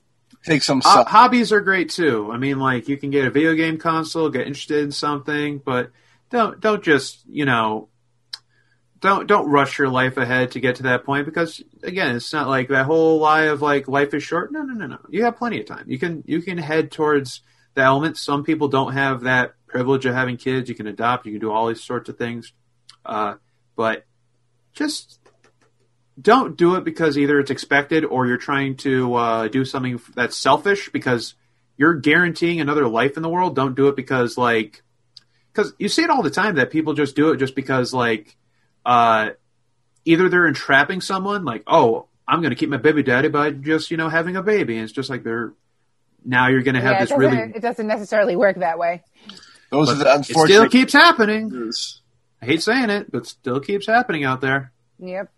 It's a weird thing where anybody can have a kid. There's a problem with that. But then it's freedom to do whatever. So it's weird to draw a line between who can and who can't. We obviously know people that shouldn't have, and you know what I mean. Yeah. But it's unfortunate. I mean, that's one of the saddest parts of it is the fact that anybody can you don't need to have any financial stability. You don't have to have a house. You don't have to have any of these things that you realistically should have to have a kid. You don't need to have these things to actually have to perform the act of sexual intercourse that brings in a child. So it's unfortunate, but yeah, you just got to be careful who you hold hands with, right? It's true. I mean, realistically, that's the deal. Just be careful. There's more shock treatment ways of saying that comment, but definitely that's it. Is definitely be careful who you hold hands with and read books with in the park. You know what I mean? Did you guys have sex ed class in high school? Yeah. Was it good? Oh, it was fun. Well, I don't know. Was it good for you? It was hot and heavy. No, my sex ed classes were shit for the most part. Yeah, I was boring. They didn't now they're handing out condoms to fifth graders, and I'm thinking back to like fifth grade, and I'm thinking I was still reading Babysitter Club books and playing with dolls. So it's like it's come a long way. Now they're probably afraid. It's very iffy. And schools are so on edge nowadays. That you got to be very careful the way you push sex ed with not to offend parents or the kids, or you know what I mean. It's a weird dynamic. The whole thing. Everything's a weird dynamic nowadays. You have to be careful how you approach everything. And it's a weird thing. It's like, but you also got to deliver it in a short brevity type way. But even with that, you're still going to anger people. It's also why I barely talk about politics with people, because you're kind of damned if you do and damned if you don't. But what I hate about if it's a social norm, politics or anything else, I cannot stand arbitrary devil's advocate or the not all conversation when you're just saying offhand, where it's just like a girl that says, I hate it when guys do that. And then you immediately have that guy who's like, well, not all guys are like that. It's like, Jesus Christ. Yeah, of course, you idiot. Like, really? You believe everyone outside of yourself believes in absolutes? Are you insane? Yes, I am. It's absolutely ridiculous. And I just cannot stand when someone's like, yeah, but you know that some people don't do this or some people don't do that, and it's just like, yeah, we'll address that when it is. We're just speaking in a brevity and controlled group. Of course, there's always going to be situations. It's like saying sometimes to lose weight, it's good to run up the stairs really fast. And it's like, well, some people are in wheelchairs. Great, not what we're talking about. Right. There's a ramp, something. Right. It's like clearly there's always a way. There's always a way, but it's like, if you tried to please everyone, you're just going to be spending all day, speaking and all that. And a lot of people, spin their wheels and all that. And a lot of people are scared. And I think a lot of people are kind of getting the wrong mixed message about how the world is right now. That the world's too overly correct. People are, it's too sensitive. People are too sensitive. People, you gotta make everything approachable. You got to be inclusive to literally everybody. You got to hit all these pillars. No. We live in a day where there's less risk, I feel. Because if you say everything you want, of course there's going to be some flack about it. Yeah. If it's bad, it's bad. But if you're thoughtful in what you write or you project out into the world, that's great. If you want to be inclusive, great. If you don't, make a point. And if the point isn't met, write it out, because I just find it that it's so weird. We live in a day where there are people that are worried about destroying their careers that they don't have. Yeah. Which I find ridiculous. It's like, man, I'm worried about getting canceled by girls. And it's like, for what? You haven't made anything. Yeah. It's better to make something and fail and then recorrect it. It's like, God, it's so frustrating. Like, even my mom, she tells me, you got to be careful what you say online, because years later, it's like, it's not going to matter what I say. I know my principles. I don't have any venom towards anybody. Yeah. If I say something that's not good years later from now, I'll address it or whatever. Sure. I'm a different person by then or whatever else, but should that not, be a problem? For example, it doesn't matter what I say. That whole Kevin Hart situation where they wouldn't let him host the Oscars because of a comment he had made about his son, when his son was an infant. Was that a homophobic thing? Yeah, it was a homophobic. He made a homophobic comment. But if it's a comment that was made I could say something on this podcast right now that could be taken out of context years later. Right. And that's the thing. Is I'm not scared about whatever I say, because if I say something shitty, of course I'll address it. There's stuff I say that I regret, all the time. I mean, well, not all the time. We all do it. We all say stuff. Right. But it doesn't matter what context you say something in, because someone can get offended by that. Yep. Someone could get offended in some way, and it doesn't really matter because it's arbitrary in what people take in or not. And I don't think it's something we need to be careful about stepping on toes. And it's why don't you just step confidently? Because I think people respond to the confidence of what people say rather than people, tiptoeing everywhere. You know what I mean? Where it's like, I'm not sure if I'm conveying that well enough. No, I get what you're saying, where you're going. Like, I just really don't think that people should be scared. I think people should embrace this kind of like new norm because, a lot of the 90s to early aughts was edge. Like, everything was edgy. Right. Like, everything had to be crude. Everything had to be extreme. Yeah. And now the generational shift is now that everything is softer, more thoughtful of the impact that was. Yeah. And how generations work is that every generation punches softer than the next one because of the impact it's had previous. And it's silly. And it's a long time coming. And the time that we're in right now is pretty exciting. But I think some people also do have to recognize the times we grew up in. Because if I remember the early 2000s, gay was the punchline of things. And not even smartly. It was just the punchline. Agreed, yeah. And some of my greatest friends are gay and stuff like that. And, like, I remember me and my friends would say it offhand, like, that's gay, whatever, gay, blah, blah. And that was it. It wasn't even the context. I mean, even my gay friends at the time were making gay jokes, So it's like, it just was like it becomes a norm. Well, without even realizing you're doing it sometimes. The meaning, but you're joking around. Yeah, exactly. It's all about the context. Hateful, it's another thing. Yeah, dark humor, facetiousness, it all plays a role, but there's never any venom around it. But there is something to address of just like that was the norm. That's how everybody talked. But we can also hear the same thing when Grandpa used to drop the N-word all the time back in the house. It's just like, we used to say this all the time back in the day, and it's like. Okay, it's like, it's unacceptable, just don't do that anymore. Mm-hmm. And we don't. Like, only if you're going to prove a point, like me saying gay and all that stuff, but clearly saying gay is not as bad as dropping the N-bomb or something. Right. Which a comedian did once at a stand-up show I was at, and that was insane. What happened? Okay, so there was this dude who, he looked like Weird Al that wore this blouse, and we were at an open mic night, and he was an alternative humor kind of comedian. Yeah. So, like... So it's not funny, but wants you to think it's funny? Exactly. So he came out, he pulled out a cupcake out of his backpack. Yeah. And he went, "Today's my birthday." And I was like, "Oh, whoa, okay." Because it's a small room, it's an open mic. Yeah. And he pulls out a dinner candle, like the very tall dinner candles they have at like, like fancy restaurants or whatever, or a romantic dinner. And he sticks that into his cake, or sticks it into his cupcake. And then lights it. You get the joke? How unorthodox, right? Yeah. Oh. So everyone's sitting there in silence trying to wait for the joke to happen. Yeah, but the whole candle thing was the joke. Who spawned that type of comedian? I know that's got some Carrot Top in it, but who spawned that type of not funny but think they're funny, ironic comedian? I gotta imagine it's like a combination of internet humor and people who have no self-awareness. Yeah.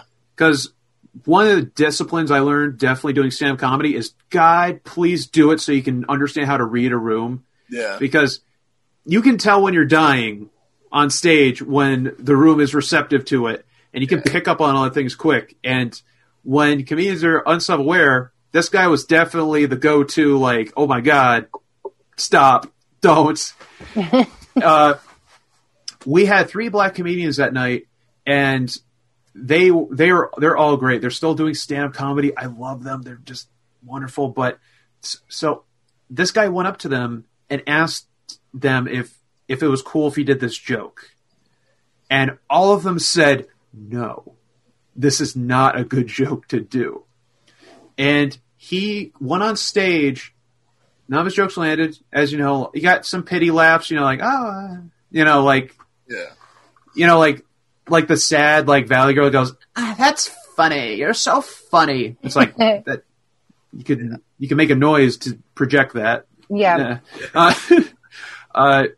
So he went, how do you say? He went and was like, I find it weird every time I'm called the, and then he dropped the N-bomb and everyone in the room was like, oh, what the, dude, why are you doing that? It was like all the times I'm referred to that, like trying to be like this weird, like, why would he be called that? And he clearly was getting flustered on stage, and everyone in the room is like, just like, dude. Grasping at straws, so let's try this. He tried to do failed shock humor, and I was laughing my ass off at the absurdity of how stupid it was, because all those comedians that told him no all joined in a circle, and they're rocking back and forth together and like singing a song of like, it was the surrealest shit of just like, what the hell? Sounded like they were having like a kind of kumbaya moment. Have you guys ever like experienced a moment of like absolute cringe that you had to absorb to like tell as a story later? So you just took in everything at once. Yeah. Yep.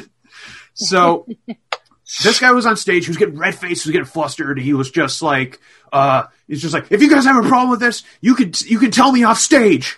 And as soon as his minute was up, he bolted out the door, like shot right through the crowd, out to the door, and was never to be seen again that night. And when the host of our stand-up show was leaving, we were going to do a roast for him as he left. The guy came back, and the bouncer stopped him saying, no, you are not allowed to come back in this building. That's not happening. Yeah. And the guy, we could even hear him like out on the balcony because we're on the few floors up, and he was just like, why? He's like crying and all that stuff. And like, everyone's just kind of like, dude, what did you expect? Yeah. You said something horrible and then ran away after saying, like, come talk to me after, and then ran. That shocking thing. Yeah. That shock thing. You know what I mean? Yeah. Self-awareness is important. Yeah. Certain people can do it well, and certain people just can't. Like there's an art to it. Even when you're seeing the professional, real big heavyweight comedians tossing around things like race and such, and stuff that's a little risque that you really got to tap dance and be careful around. They've worked that material out so long. You know what I mean? They're not just going up there. And, well, maybe Louis C.K., but most people don't just. I'll bring up. Oh, of course. Now I realize all the comedians that supported me. I loved all the comedians that were part of. What was their group? But Brian Posehn, Patton Oswalt, David Cross. What was the name of their troupe that they had together? I forget what. Maya Rudolph. Yeah, I know what you're talking about, but I can't. Me too. I can't remember the name of the troupe though. Yeah, that was the one I was struggling on earlier. Yes, I love those guys. If you're going to edit, just splice in this part where I'm flubbing. Yeah. But yeah, so like I saw David Cross in Northampton, Massachusetts do some stand-up. And what I don't get is that sometimes when someone's trying to talk about a joke that has a serious subject, or they're being facetious or talking about something dark, like if you're talking about like abuse from the police or anything like that, there are people that get very touchy on that subject, but they won't even wait for them to make the point they're making. They already go off the handle getting so angry that they even brought up the subject. Yeah. And I am all for that. You can joke about anything, because I know there's a lot of people who's like, oh, you can't joke about anything, because it's just like, no bars.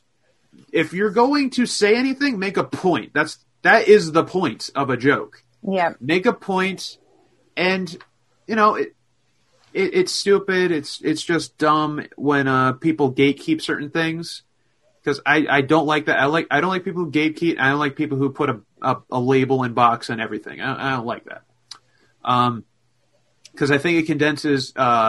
I think it's a weird purple horseshoe of censoring everything in a way, where if you don't allow different expressions of certain subjects and whatever, you don't allow new ideas to be made. Anyway,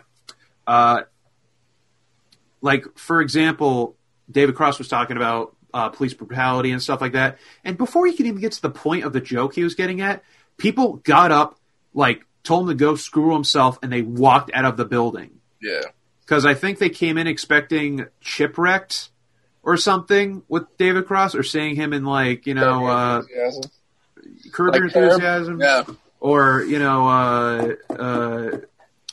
what? Oh God! They want the candy version of everything. Well, Mr. Show, right? Yeah, it's like a Bob Saget thing where like you see him. Perfect example.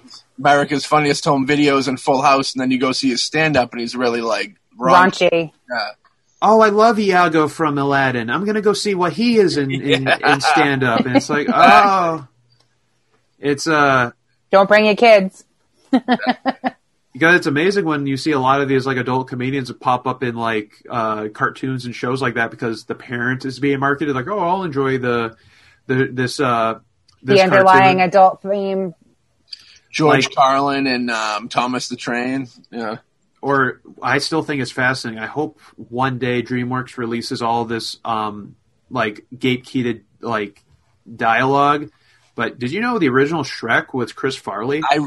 Yesterday I was listening to audio from that, believe it or not. Yeah. Really? Yeah, they have audio of him and Eddie Murphy going back and forth. Yeah, there's that. There's an animatic that they animated. No. I was listening to Michael Myers do. Mike Myers do. He was talking about the Farley thing and how like originally they didn't tell him that Farley was involved. Like right after Farley died, they pushed the project on him, and he was like, the character looks a lot like Farley. Like, we'll change it up. But he didn't know that there was already dialogue recorded. And I didn't know that until literally yesterday. So that's funny you brought that up. Because I love the Shrek franchise, and I feel really mixed that there are ideas to reboot Shrek, which I think is an awful idea. Not because it's like a brand not to bring back, but it's also a thing that was part of its time in a way. Yeah. That'd be hard to reinvent the wheel today. But also the people who are pioneering that are the people who, because if some people don't know this, but a lot of DreamWorks was purchased by the people who did Illumination, the guys who did the Minions movies, and their brand first before story. Because I don't know if you guys ever seen Minions or Despicable Me. They're fun kids movies, but they're not good stories. They are brand first. They're all about the Minions. They're all about the merchandise and recycled cliches and all that. Yeah. And I love animation. I'm a cartoonist. I love all that. But when you have this ability to do anything, to express any way, to tell stories, and you do the most minimal, lazy stuff to do that, I feel is a real insult to the genre. Or not genre, may I correct myself. Animation is a medium. You can make anything in it. And people who disparage it clearly don't understand that 90% of movies today is animated. Do you really think Infinity War was made without animators? Right. That thing was made with computers and people who had to animate that and render it. Yeah. And it's... People just see animation as just being cartoon elements. They don't realize the animation process that goes into these big budget movies. It goes over to like overseas where it's taken more seriously, or you just have good, decent stories, and usually people stigma it as children because it's a safer market to, appeal people in where it doesn't have too much. You can't go too full adult, or you'll get something like Sausage Party, which is not a bad movie. I think it's a fun. movie. It's definitely a fun hysterical movie. But it's still Rogen movie. It's funny, but it also holds on that crux that like, hey, it's a cartoon that says the F word, and it's like it doesn't really innovate much. Right. But you get stuff like Iron Giant, that's amazing, or Prince of Egypt, and like I really love that movie Klaus on Netflix. I don't know if you guys have seen that. No, I haven't seen it yet. I'm familiar with it, but I haven't seen it. Please go watch Klaus. That is one of the best animated movies I've seen in years. And it's made by a studio in Spain, and I hold it up there with the same type of heart that Iron Giant had. And it's on Netflix. Anybody can go watch it if you have a Netflix account. And it's about Christmas, in a way, or a take on it. That's all I'll say, but it's amazing. But there's so much disparageness in that kind of animation, and I find it very frustrating with like things like Minions and all that. Like it sells like a lot of toys, therefore it gets more funding and it's encouraged to keep doing it. But I think it stifles, voices out there to do it. But what's amazing, it was like cute the first time around, and then it's like, okay, you wore it out with the first one. I mean, it's also kind of why Cars kept a long-lasting franchise, because that stuff sold. Critically, people don't like Cars. John Landis, the head of Pixar, clearly loves it because it was his idea and he directed it and whatever. But yeah, most people don't like Cars, but it sold a lot of toys. Yep. But I don't want that to happen with Shrek, even though Shrek was a big, giant, merchandise, thing. But people like Shrek because it had a heart. Yeah. And that's what I worry about, and I think people miss that message, and also why the films that follow up after, like Shrek 2, didn't do as well, is because it lost, like, the relatability. Because everybody likes to live vicariously through other people, and you can get that quicker when you understand other people's foibles. Yeah. Like, Stan Lee, like, made Spider-Man this complex, weird teenager that had a lot of problems, and they did not like that idea. It's like, superheroes can't be teenagers, they gotta be sidekicks, there's a standard. This book is failing, Amazing Fantasy number 15. You can throw your Spider-Man story in that if you want to. Sold big, boom, whatever. And Spider-Man's still one of the most popular superheroes in the world because he is a screw-up. He's a failure. And, yeah, he still tries his best. And everyone can relate to that. Yep. And I think, if it's all brand focused, you're not going to make something good, which is why Amazing Spider-Man failed. Why many of these franchises don't get the same proper treatment because they're not handled by either the right people or people who don't understand the message. Like, I love Superman, and he's a very difficult character to explain to people who are not fans of the character, because he is the anomaly, because too many stories are like Superman being evil, because he's big and powerful, he has all these powers. What if he was evil? And it's like, what if he was good? That's the anomaly of him. Yeah. It's just like, what if someone had all that power? Because we're so used to, like, if everyone had all these powers in the world, they'd be corrupt and whatever. What if just one time there was a guy who was like, you know what, I'm not going to be a dick. That's it. Right. And it's like, you can't tell that story interestingly, but yet we still have people fangirling over Captain America that's really strong to his moral code. It's like, we can't do that, Superman. He's got to snap necks. Yeah. Come on. Yeah. Also, I will also argue from the same people who argued about the Man of Steel movie about, snapping necks and whatever, of just like Zod blasting his like laser vision or whatever in that movie. A guy who worked on the comic, like was an artist and all that, did Superman for years, just asked simply, why couldn't Superman put his hand over his eyes? He's Superman. That's true. He's superhuman. Yeah. But also, I have a lot of feelings towards the DC stuff.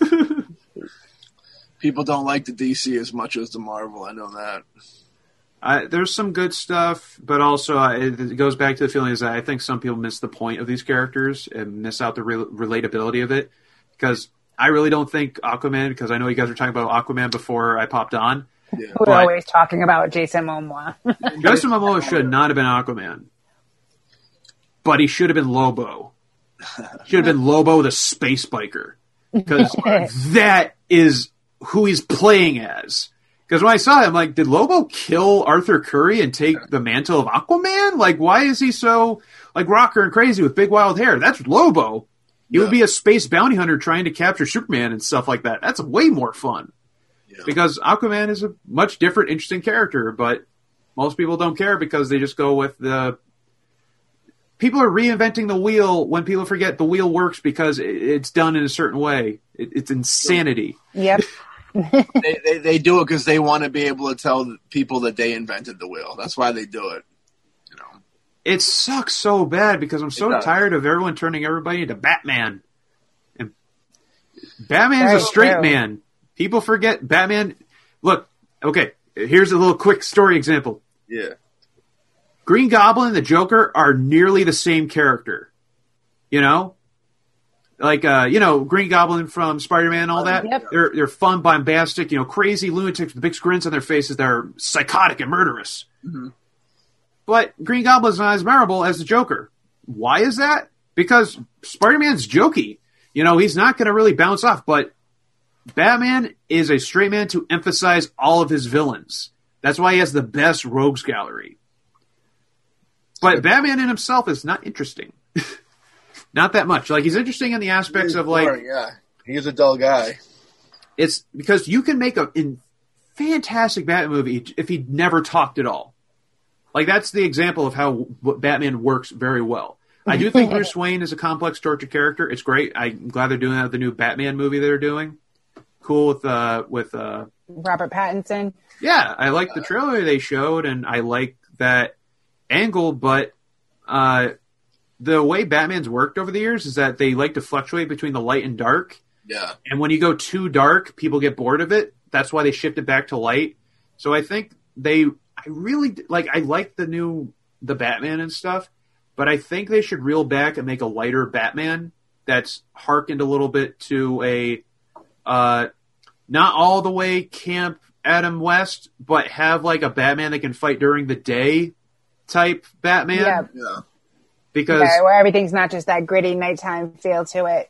Because that's how it's worked in animation. When they did the Batman animated series, that was a big hit. They made it dark, they made it light, they made Batman Brave and the Bold, and then they did like kids cartoons, and they made it dark again. And it worked for so many years because it keeps it versatile. It's the same thing they do with reinventing Ninja Turtles over the years as well. It's because Ninja Turtles has been rebooted an infinite amount of times and still being rebooted because there's so many ways you can tell that story. Some people don't even know how far that story can go.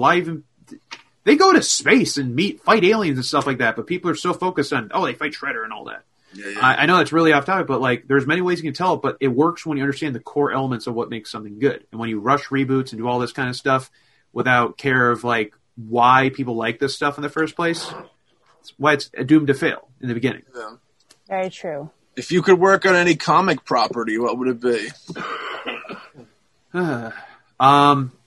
I probably, I would love to work on a Superman comic, and I hope no one's coughing on a board with me saying that. Oh no! I hear far in the background, just like it's like. Yeah, I live in a very small place, so everything. No, it's okay. I'm amazed. I'm amazed that my neighbors haven't been stomping up a storm or having a screaming match. Yeah, that's another thing that's surprising here too. We'll wrap it up shortly, guys. We'll wrap it up shortly. I hope they don't. I'm probably going to get them a rug for Christmas. Now. I would love to do a Superman story because I would love to give my interpretation, but I also know working with comic publishers is a catch-22.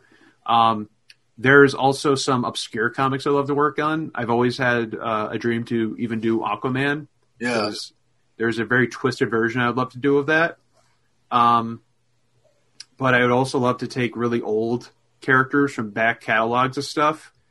If I could get in the DC archives, I would love to make a comic book based on Arm Fall Off Boy.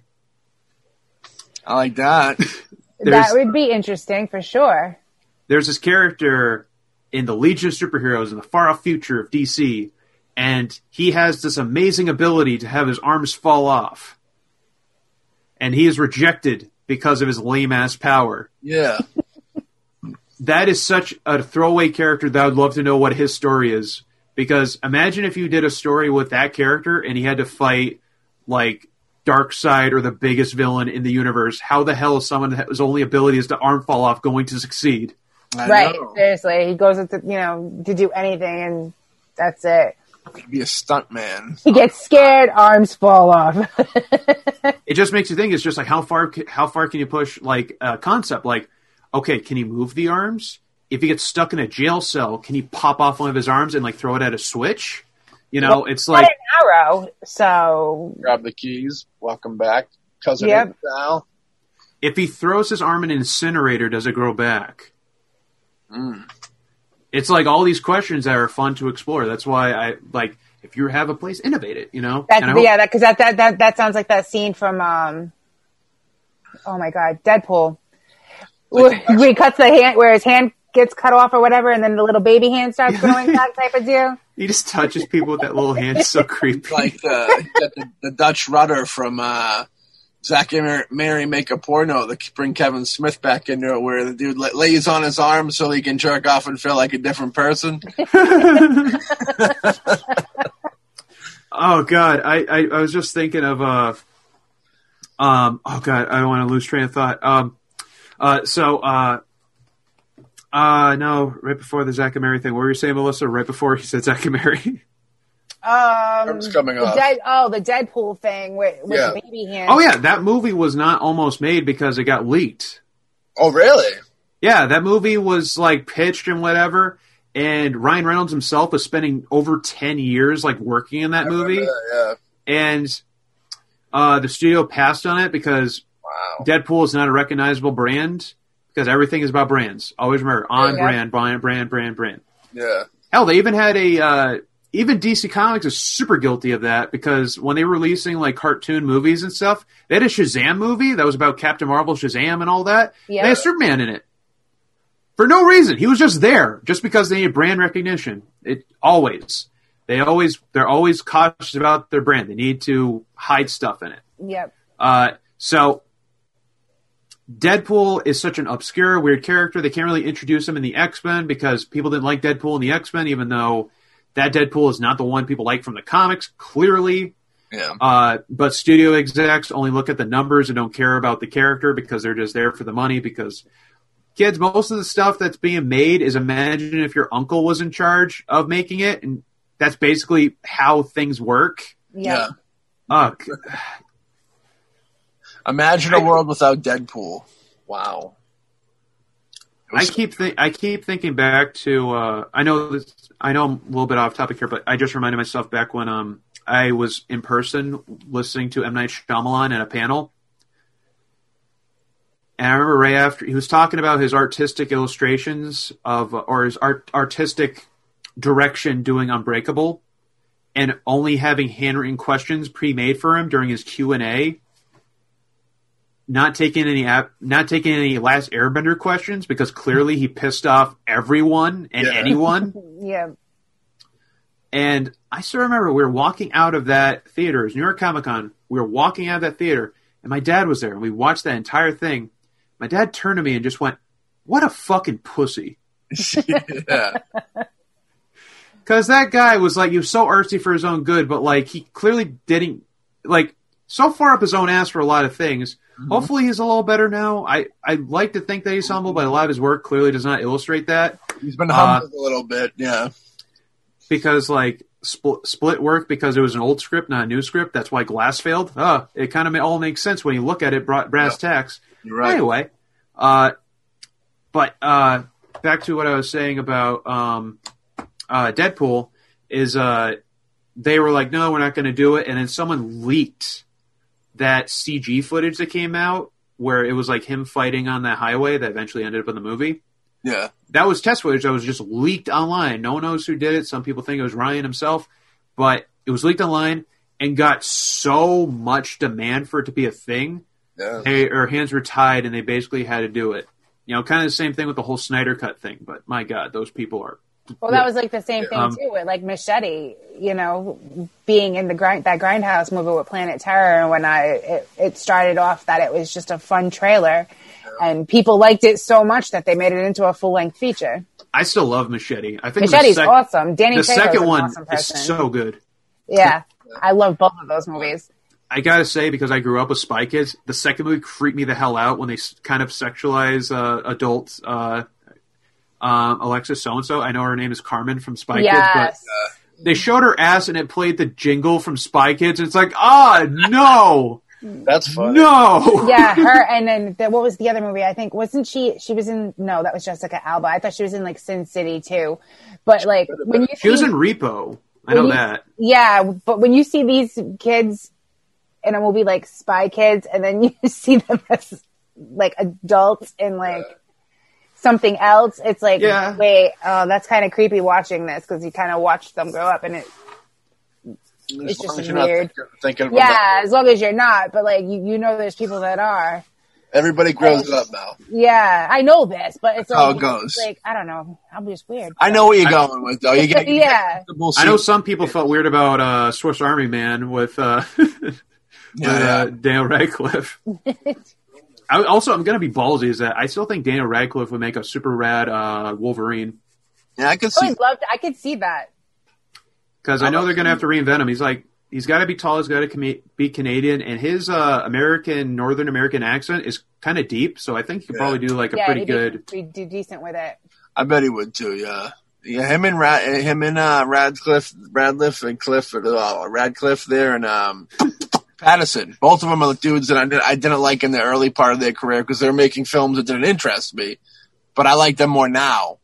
Now that they're free to do artistic, they had their big, gigantic mainstream power hits, you know what I mean? And then you keep getting out of the shadows of them. The only way to really go is the underground a little bit and do these indie films. And it's good that they're they've knocked it out of the park with the stuff that they've done with the more creative stuff. Yeah, like Swiss Army Man is like one of those wild movies. It's just like a weird, just, you know what I mean? Elijah Wood won that direction too after Lord of the Rings. He went very indie with a lot of stuff. And because even his career choices. Oh, Elijah? Elijah's really good. He's come far and horror fan. Yeah, big time. And I like seeing them. You see Daniel Radcliffe in a movie like Guns Akimbo, or was it Horns? A movie where he's like a white power guy at one point. Shaved his head down. I haven't seen that one. That was pretty good. It was a one-word title. I forget the name of it, but that was pretty good. Patterson. I knew Patterson. Well, I can't say I knew it. I loved him in The Lighthouse. He was good in The Lighthouse. I still really need to see The Lighthouse. I have not been able to. Amazon has it. Yeah, it's on Amazon Prime. I just need to find time. I need time for Prime. Elijah Wood was good in Come to Daddy. I've seen that recently. That was fun. He has a brief part in a story in Pawn Shop Chronicles, which was really good. I really love him. I'd like to meet Elijah. Cooties. Yeah, Cooties was good too. I wouldn't. Yeah, no, he's one I wouldn't mind. What was the one you said, Matt? What was the one? I don't even remember what I say. Elijah Wood. We're talking about. He's been doing a lot of the good things recently. He produced Mandy and stuff. Produced a lot of cool things. He's also a great versatile voice actor. I believe that. Yeah. What was I talking about? Patterson? I think Patterson will do a good Batman. I think he'll do good with the Batman thing. Patterson. Yeah, Lighthouse was... I do too. I think... It's like whenever... I think some people, people who stigma him as the whole Twilight stuff is... Yeah, we gotta remember he's grown now. So let's get him away. Let's get him away from the Edward Cullen persona. He was in one of the Harry Potter movies prior to the Twilight movies. So, that was Mr. Mom and Beetlejuice going to play Batman. That's just disgusting. There you go. That was a real thing that happened back in the day. But also, not all bad casting can work, but sometimes overhyped casting is the worst because, I think the same happened with like Jared Leto, especially. Yeah, but Joker. I don't think he's a bad Joker, but I think his interpretation was too close of a shave to Ledger's. Yeah, because I think he should have went in a completely different direction. Yeah, but I think it was I don't understand when people get the cue of you're crazy. They just take that as I'm eccentric, and it's like Joaquin Phoenix. Yeah, his take of the Joker too. I still haven't seen that Joker, super dark. Yeah, there's a lot of ways you can do these characters, but it's just I still think the best way to do these characters that's new and fresh, which James Bond definitely showed, is just do it based on the source material. Because, god damn it, I'm so tired of people who say Batman kills people. It's no, he doesn't. That's his whole character. He does not kill people. He does it in the other movies. Name one where you actually see him kill somebody. He kind of does in the Tim Burton ones and all that, but it's that's not the point. People like it because of the source material. Right. He's got a whole crazy dynamic in his head that the Joker is his foible because of this. His wonderful toys. Exactly. It's you're missing the point. It's we're not, when you're adapting something, don't imagine if every single Sherlock Holmes thing was just based on the one where he has a hat, or the Great Mouse Detective. If it's just that, we wouldn't have Sherlock. We wouldn't have the Downey Jr. version of it, or even the new what's that? Millie Brown's Sherlock sister movie on Netflix. I saw that on there. I haven't seen it yet. I watched it. I feel bad I forget it, but she has an obscure first name because it's a code. Ilona Holmes. That's it. It's decent. It's a decent movie. But you got to innovate, and I think one of the best way to innovate, which is more frustrating, is that if you want something that seems new and fresh, is just to go back to the old. And that's the way to do it. That's what works. Did you guys ever read Twilight? Yes. I did. I read them all. I own the movie. I own the box set of the movie. I got the tattoo instead. That's fair. It's a guilty pleasure movie for sure. I lost a cool card with that one when people found out. But can you argue with this? I really liked a girl in high school, and she let me borrow it. She was like, "Hey, read this book. I really like it." And I'm like, "Yeah, totally." And I was like, "This book is shit." And it wasn't because I was being like an asshole. I was giving it like a fair shot. But like, those books are like the most self-cert-y kind of like, because it's so vague in all the perfect ways for an insecure teenager. Right. Because you're cool, but you're not the coolest. You're a loser, but you're not as lame as everybody. Yeah. You also, all the guys want you, but also you feel like you're alone. Yeah. And also, this guy is clearly a goddamn stalker that wants you so bad, but he's hot. Yeah. Yep. And when they show, because, I mean, they spent a good portion of the movies with no shirts on. Also, Robert Pattinson, I think, got his, huge, he's not the best looking guy in the world. He's not a bad looking guy either, but, he's pretty average looking for the most part. Yeah. But I think because of, like, that thirsty ass fandom that was made from the book, projected onto, like, this is what that person looks like. It was suddenly like, ugh! Oh Crazy. my God, he's so hot. The same thing with Taylor Lautner playing Jacob, Yeah. That's what sold it. That's why I give a lot of credit to Robert Pattinson of, like, he used to have a stalker that would stand outside of his house every morning. So, you know what he did? He took the girl out on a date. And she broke up with him, like, immediately, or was just done with the date altogether, because Robert in real life is a very dark and sad person, and he was going on about all his problems. He was not Edward. He clearly was a completely different person in real life. And she couldn't deal. And she could not deal. Yeah, because people can't, they fail to separate real life from the movies. The two dudes in Twilight are better looking than the girl in Twilight. I'll say that. Yeah, for real. I felt like she had more acting range in Zathura, where she was a solid ice block. I actually thought she was better in that Underwater movie that she's in right now. That came out than she was in Twilight. Underwater was actually good with her. It was actually a decent flick, yeah. I'm down for that.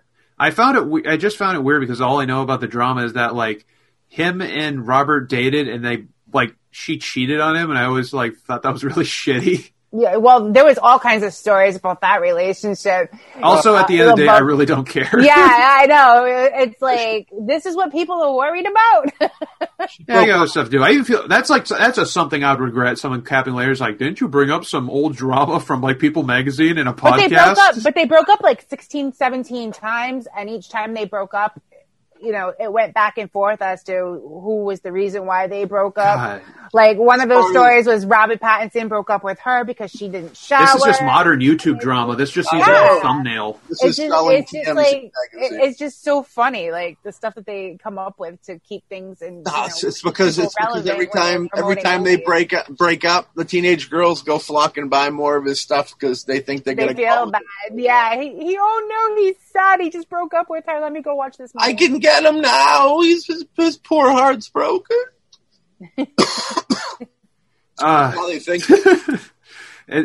we've been going for almost like 4 hours. This is I know. Like a 2-part episode. This is going to be a 2-part episode, folks. Yeah. Real quick. Sorry. No, don't be sorry. No, we love it. We're gonna have Alex back, but we're gonna wrap this up real quick, and we're gonna say, do you have any advice for anybody, not just artists, but just in life, anybody, help people get out of their own way, give themselves a little kick in the butt. Any advice for people? Fail. There you go. Amen, brother. You need to fail to get better, and you need to get over your own pride. And it's hard. It's very hard. And it's easier said than done, as I'm saying, because like the way I learned is that you always hear these nice like little anecdotes and metaphors and all that, and just go like, oh yeah, I get that. Oh yeah, I understand that. I got advice from artists. They would always tell me like, oh, you know, you just need to fix up these few things, and I'd be like, oh yeah, I got it. But only until you actually start doing something, you're going to realize your capabilities, and you're going to get frustrated. You're going to get insecure. You're going to get mad at your capability, and you know, there's stuff I do now that I take for granted, and you never know what your capability is until it's taken away. You know, I still take pride. I can still walk to my fridge and walk back or go to the bathroom on my own, because there was a while where I wasn't able to walk. There's a while where I wasn't able to do many things. And so just do your best, and it's okay to fail. It's okay to be cringy after a while. And when you allow yourself to be a failure, you can also, like talking about stand-up earlier, you'll be able to read a room. You'll be able to figure out sensibilities, understand like when something is cool and when's not. You know, when you do artwork, you're afraid it's not going to come out the right way. I've even seen it with recent people that are trying to do artwork. They're intimidated. They're shy. They're able to do it. And it's just like, it doesn't matter. It's all about your voice. It's your fingerprint. It's all these things. People want to hear them. And even if you're off key, people still want to hear it. But when you want to return to sing it better, do it. Just keep trying. Even the greatest filmmakers we know still remake the same movie 1,000 times they've already done. You know, it's silly, but we keep seeing it. You know, they just put their spin on it. I still think it was weird that Oz the Great and Powerful had a lot of like Army of Darkness kind of things in it. Sam Raimi in the building. And I love it. Yeah, it's a great flick. I enjoyed it. I went to the theater to see it. Well, Alex, thank you very much again. Before you leave, though, let everybody know how they can follow you on social media. Oh, and one parting thing on that last note, too, is that if you need encouragement to go ahead, you need the green light to be able to pursue your career, do it now. I'm giving you the green light. Please do it. Please do it. You got the green light. Just do it. Please, just go ahead. If you can't do it for yourself, do it for me. Please just do something. If you think my artwork is crap and you think it sucks and whatever, and you really don't like me, outdo me. Do better than me. Just do it. Just do your best. I don't care. Just please, you have a voice, speak it. Oh, yeah. I have a Patreon where I have, I've recently started putting out my passion project that I've been developing for like over 15 plus years. And I've been keeping it kind of secret because it's a precious thing that's very personal to me. And so I'm kind of testing the waters of how people like it on Patreon first before I start, putting it online and stuff. So if you want to check out some of my stuff early, and plus it goes a super long way with just $1 a month and all that. And if you give me $5 a month, you'll get free access to my Photoshop files and see how I actually make the stuff I do. If you want to see that process, and I encourage it, engagement, all that. And if any like questions, advice, or anything, you can reach me there. I have a Twitter, which is pure_Alex Hoy. And I have an Instagram, which is pure_Alex_Hoy. I have a Newgrounds account. I have a Twitch that I'm probably going to be on a bit more sooner in the following year. There's a lot going on. Please go check out the Holliston t-shirts are up. Get it for holiday and all that stuff. I guess the other thing to keep an eye out for is I don't want to spin my wheels here, but please, you're welcome to check out my stuff, check out my work. Tell me if you hate it. Tell me you like it. I encourage you to do whatever you like. Hell yeah. Well, Alex, Or I shouldn't invite that. I might get something really bad. Yeah, you might get some bad stuff out of that. But thank you so much for coming on this show. And Yes, thank you. I don't want someone to dox me out of that invite. and continued success. And you look fantastic. And I'm so glad that things are going so well for you. Aw, thank you. Oh, yeah. You guys look great, too. It's been a while since I've seen you guys. I know. It's been way too long. I didn't say it in the beginning, but like since I saw you guys last from Rock and Shock, you guys look way thinner than I last saw you. We all are way thinner from the last time we all saw one another. We're all trying to get healthy. Yeah. Yeah. Which is weird since we're all stuck inside and everyone's like trying to get thinner, and most people I see that are extroverted and like bodybuilders are getting a lot of second chins now. It's so ironic. And all of us overweight people are losing it, so it's kind of keeping the balance. It's like we're injecting it into them. Yeah, that's fine too. I don't care as long as it goes. We're doing it through our inner mind, through our mind. We're getting into them. We're showing them the other side of the world over here. Oh, what a warped X-Men power! That movie Dinner for Schmucks. That scene with Galifianakis and Steve Carell, and he's sitting there talking about laying eggs in his ear and whatnot, using the mind power. Oh my God, that's where you went. That obscure line from that not so great like comedy.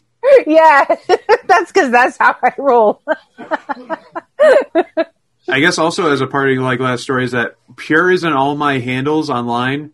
Because I had a really creepy stalkerish girl on like dating websites in like my early age, and she kept referring to me as Pure, and I kept saying Alex Hoy was taken so many places. So I'm like, she did call me Pure, and I guess it's kind of like orange kind juice. of just stuck. So I'm just like, yeah, I'm Pure Alex Hoy, and as you can see by how pure and clean my mouth is, I am the star child of purity. That means there's an impure Alex floating around. Everybody got to be on the lookout for. Yeah, he's the one that has a goatee and probably killed the real Alex Hoy. We'll have to find out the next time we all get together. We'll have to bring out the evil side and have Alex Hoy come out and play. Hell yeah! I'm not that unique looking for the most part. So someone else that has kind of like a Seth Rogen-esque charm could probably just pretend to be the negative version of me. Oh, you got to come out, hang out, and the debauchery and the shenanigans behind the scenes at the convention. you look like a young Don Coscarelli. You ever hear that? Yeah. I've never heard that one. I guess I got less and less of the Seth Rogen look when I lost more weight, but I still could kind of have that. We need food, snacks. Let's get the fuck out of here. Like that just totally nailed it for you. That was good. That was really good. Yeah.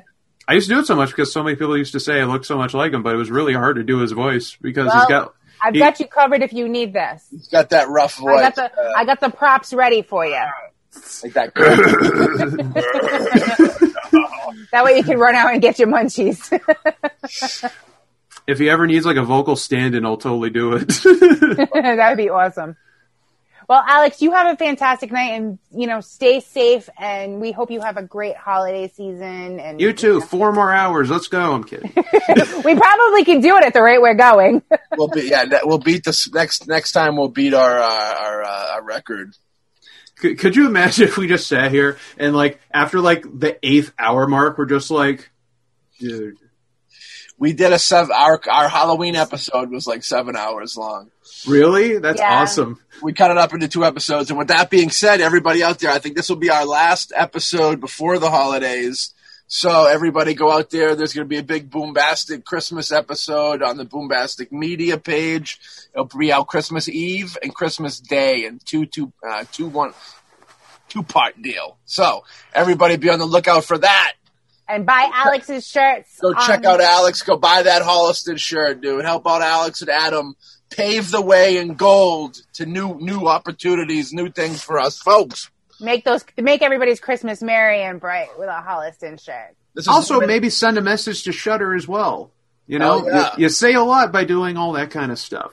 You sure do. And Shudder, killing it with the Joe Bob stuff right now. Shudder would be a perfect home for Holliston, and we definitely want to see it. I've always been a fan of Adam Green. I didn't appreciate how much of a great writer he was until I watched Holliston. You really can see his writing shine. And acting. I didn't realize how good of an actor he was either. Oh, yeah. He did stand up as well, if you didn't know. I believe that. I didn't know that, but I definitely believe that. He actually did stand up with Adam Sandberg before. Oh, wow. Okay. Yeah. There's a lot of deep lore that goes into Adam Green, and it's very fascinating. Really? I wouldn't mind having him as a guest on this. We're going to try and get him on the show for a nice big 4-hour episode. Yeah. Absolutely. Of course, I bring this up right at the tail end where we're wrapping up. It's like, oh, yeah, there's also some deep cuts about Adam Green. And it's like, oh, yeah. There's our 4 hours to turn this into an 8-hour episode.